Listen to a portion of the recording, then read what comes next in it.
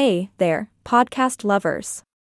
It's your favorite podcast host from Magicast.ai, here to take you on another mind-boggling journey through the fascinating world of human evolution. Now, today's episode is all about two of our ancient relatives, Homo habilis and Homo erectus. Buckle up, because things are about to get wild. Alright, let's start with Homo habilis, shall we? This species, dating back around 2.4 to 1.4 million years ago, was thought to be the first clever monkeys to pick up a rock and say, hey, this could be useful. Hence the name Homo habilis, which means handy man in fancy scientist language. You see, back in the 1960s, a team of rock star scientists uncovered fossilized remains of Homo habilis in Tanzania. Lewis and Mary Leakey, Philip Tobias, and John Napier declared these fossils a new species, and boy, did it rock the evolution world. But what made Homo habilis so special?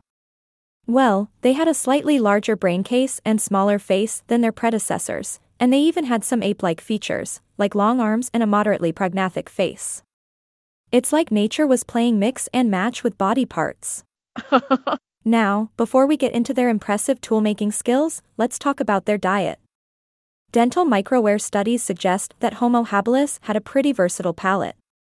They could munch on leaves, woody plants, and even some animal tissues.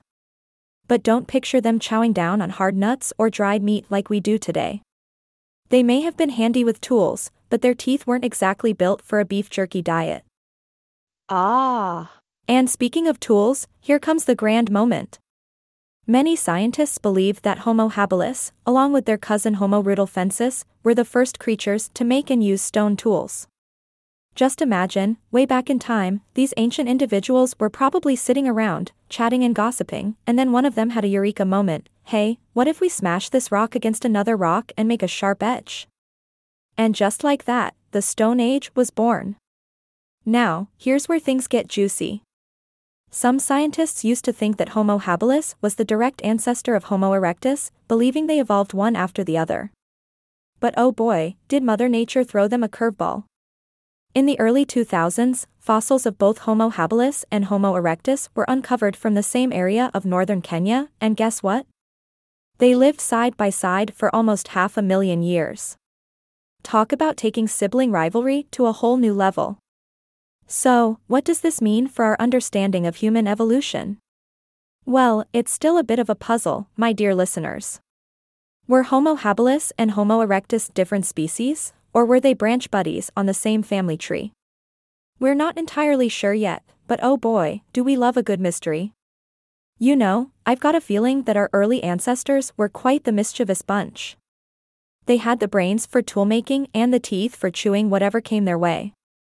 They were the trendsetters of their time, paving the way for us modern humans to do things like, well, hosting epic podcasts, for example.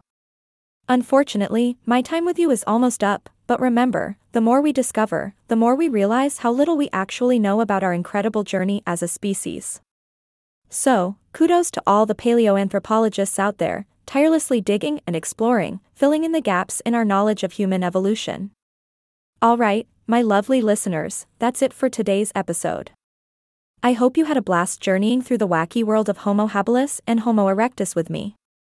Stay curious, stay fascinated, and join me next time for another tantalizing episode of Magicast.ai.